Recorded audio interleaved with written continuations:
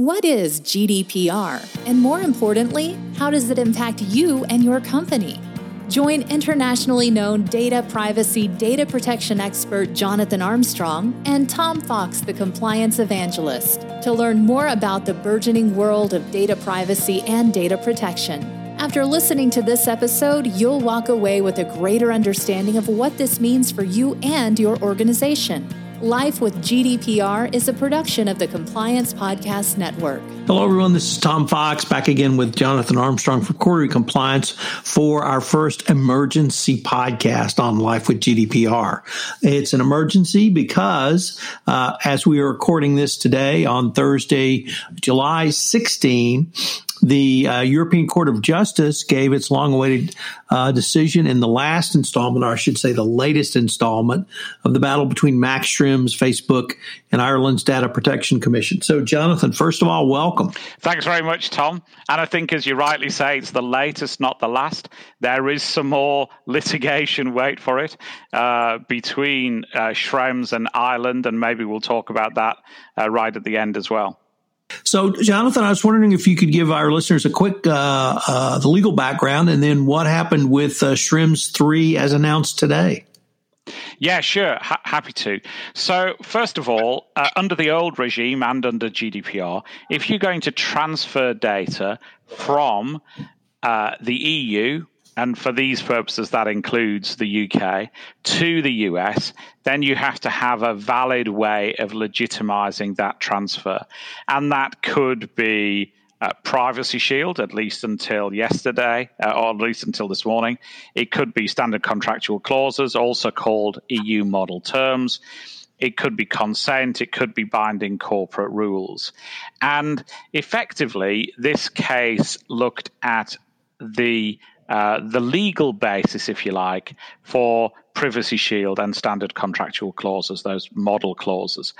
And where we started was that in maybe 10 years ago, Max Schrems, an Austrian law student, came over to the US, and he had a debate with a visiting professor who was from Facebook, and they debated issues around data transfer.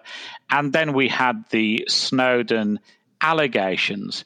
And some of you know that I was fortunate enough to have a wide-ranging interview with Max Schrems in Paris in 2016, and we talked about the things that had influenced this case. And one of them was that as a school kid, he'd also been over to the US, and he was worried about things like surveillance cameras in the school playground, particularly with his background, obviously from Austria, and having seen how repressive regimes sometimes work.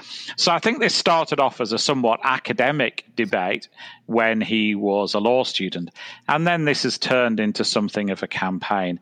And in 2015, the prior scheme called Safe Harbor was struck down by the European Court after Schrems had challenged the Facebook transfer of data back to the mothership in the US. And Privacy Shield came in July 2016 to replace Safe Harbor. So effectively, Privacy Shield is Safe Harbor 2. And Privacy Shield took some negotiations between the European Commission and the US administration. And of course, those negotiations started with the Obama administration, but then it was left to the Trump administration to do most of the mechanism and put those measures in place. And effectively what happened as far as Privacy Shield is concerned is the court decided that those mechanisms weren't adequate, and there was no difference that mattered, if you like, between Safe Harbor and Privacy Shield.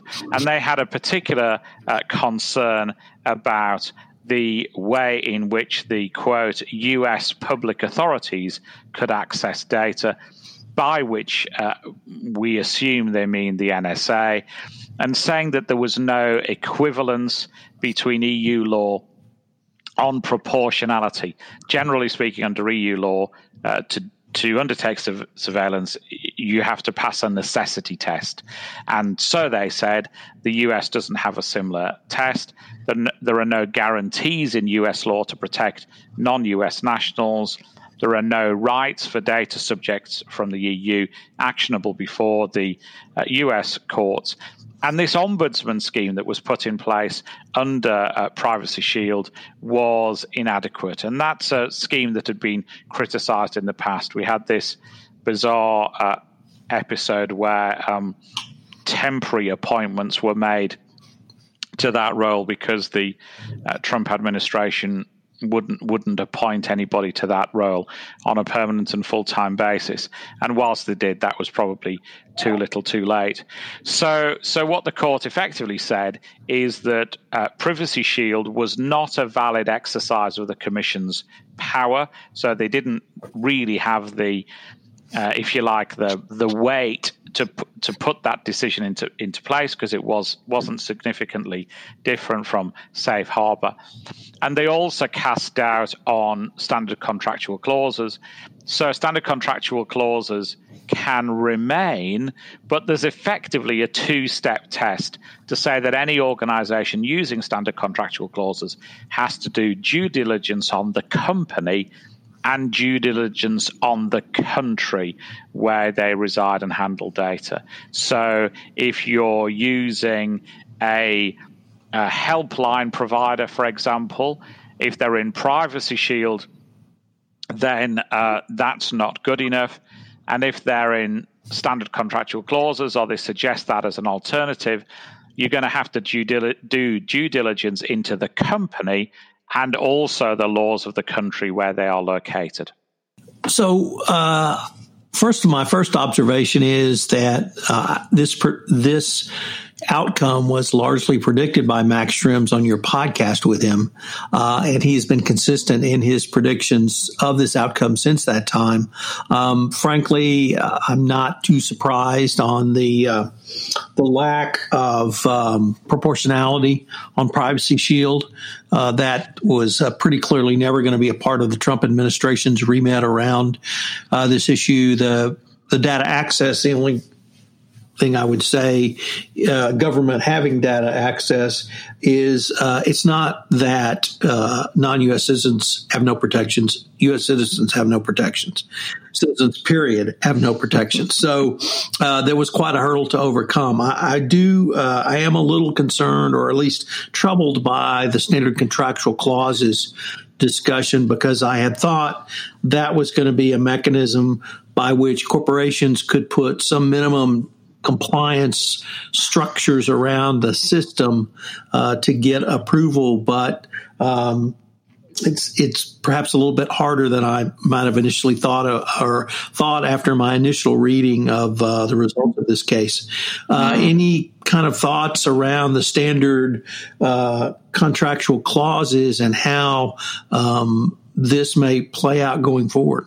Yeah, I think that's a very good point, Tom. And I think most people's reaction was few standard contractual clauses are safe. And I think most of us have come to the conclusion that that was overly optimistic. And part of the cause of that was that the court's summary came out before the judgment, and perhaps the court's summary fostered that spirit of optimism. And I think most people who are still remaining optimistic are people who've only read the summary and not the judgment.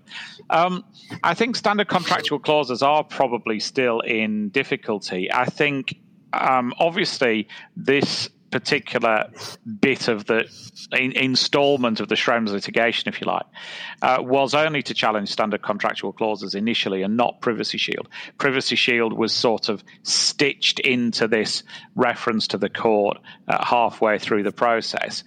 And I think we've already had some regulators say that the same reasoning that the court applied to Privacy Shield should also have been applied to standard contractual clauses. So we have one of the data protection regulators in Hamburg, Johannes Kasper, who's got form for his concerns, let's just say, about the U.S. administration. He seems to be suggesting that standard contractual clauses should also have been struck down by the court, and if the court won't strike them down, then he'll commence investigations. And he has looked at the workings of data transfer and brought some cases in the past. And interestingly, I think the Irish Data Protection Commission has also issued its response an hour or so ago, and they've said that standard contractual clauses are under threat as well. Their words are, the court has also ruled that the SCCE's transfer mechanism used to transfer data to countries worldwide is in principle valid, although it is clear that in practice the application of the SCCE's transfer mechanism to transfers of personal data to the United States is now questionable. This is an issue that will require further and careful examination, not least because assessments will need to be made on a case-by-case basis. So I think that what will happen now is the EDPB, the European Data Protection Board, will meet tomorrow morning. I think they will try and come up with some sort of a strategy across the EU, but I think that's going to be slightly challenging because we're going to get some regulators that are relatively relaxed about it, but then Germany, for example, I think a long-standing critic at a cross-German level on safe harbor and then on Privacy Shield, I think it's going to be hard to get alignment. And one of the other important aspects of the judgment is, of course, that it says, and I'm paraphrasing, that data protection regulators have to step up to the plate. They can't leave it to somebody else to enforce. They've got a clear mandate under GDPR, and they should go on and enforce it. So I think the court will want to see regulators start investigations. And then one other thing I might mention, Tom, that's somewhat circumstantial, is, of course, when Schrems started this crusade, he was something of a lone voice, a law student with talent and with a bee in his bonnet. But since then, GDPR, I think, has raised people's consciousness about data privacy rights. It's meant that there are now organizations that are relatively well funded.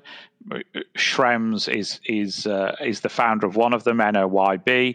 But we've also had challenges to Privacy Shield from other pressure groups, from Digital Rights Ireland, from La Quadrature du Net in France. So I think even if regulators say we're going to give people breathing space, we're not going to attend the scene of the crime for a couple of months, get your house in order. We've got pressure groups that are willing to take action. We've got works councils for those organizations that have works councils in Europe that will be asking questions. And I think tomorrow morning, we're going to have employees particularly ask questions about things like helplines, about payroll providers, about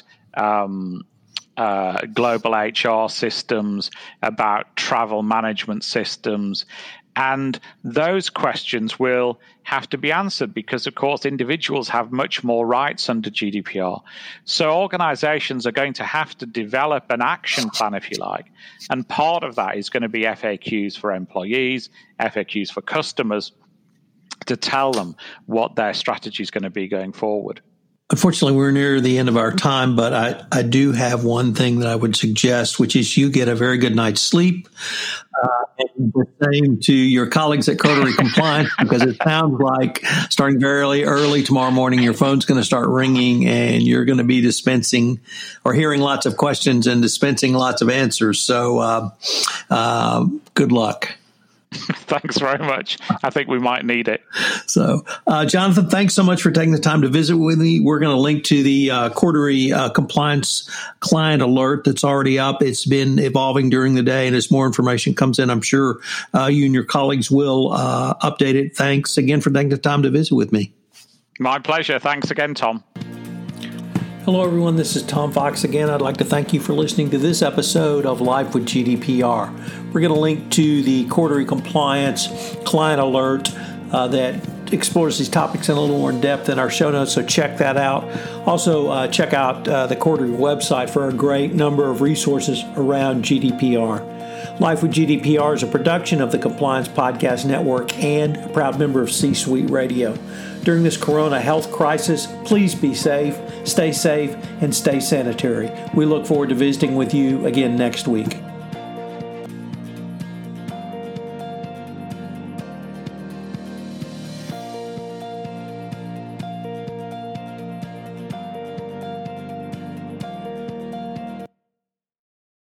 This podcast is a part of the C-Suite Radio Network. For more top business podcasts, visit c-suiteradio.com.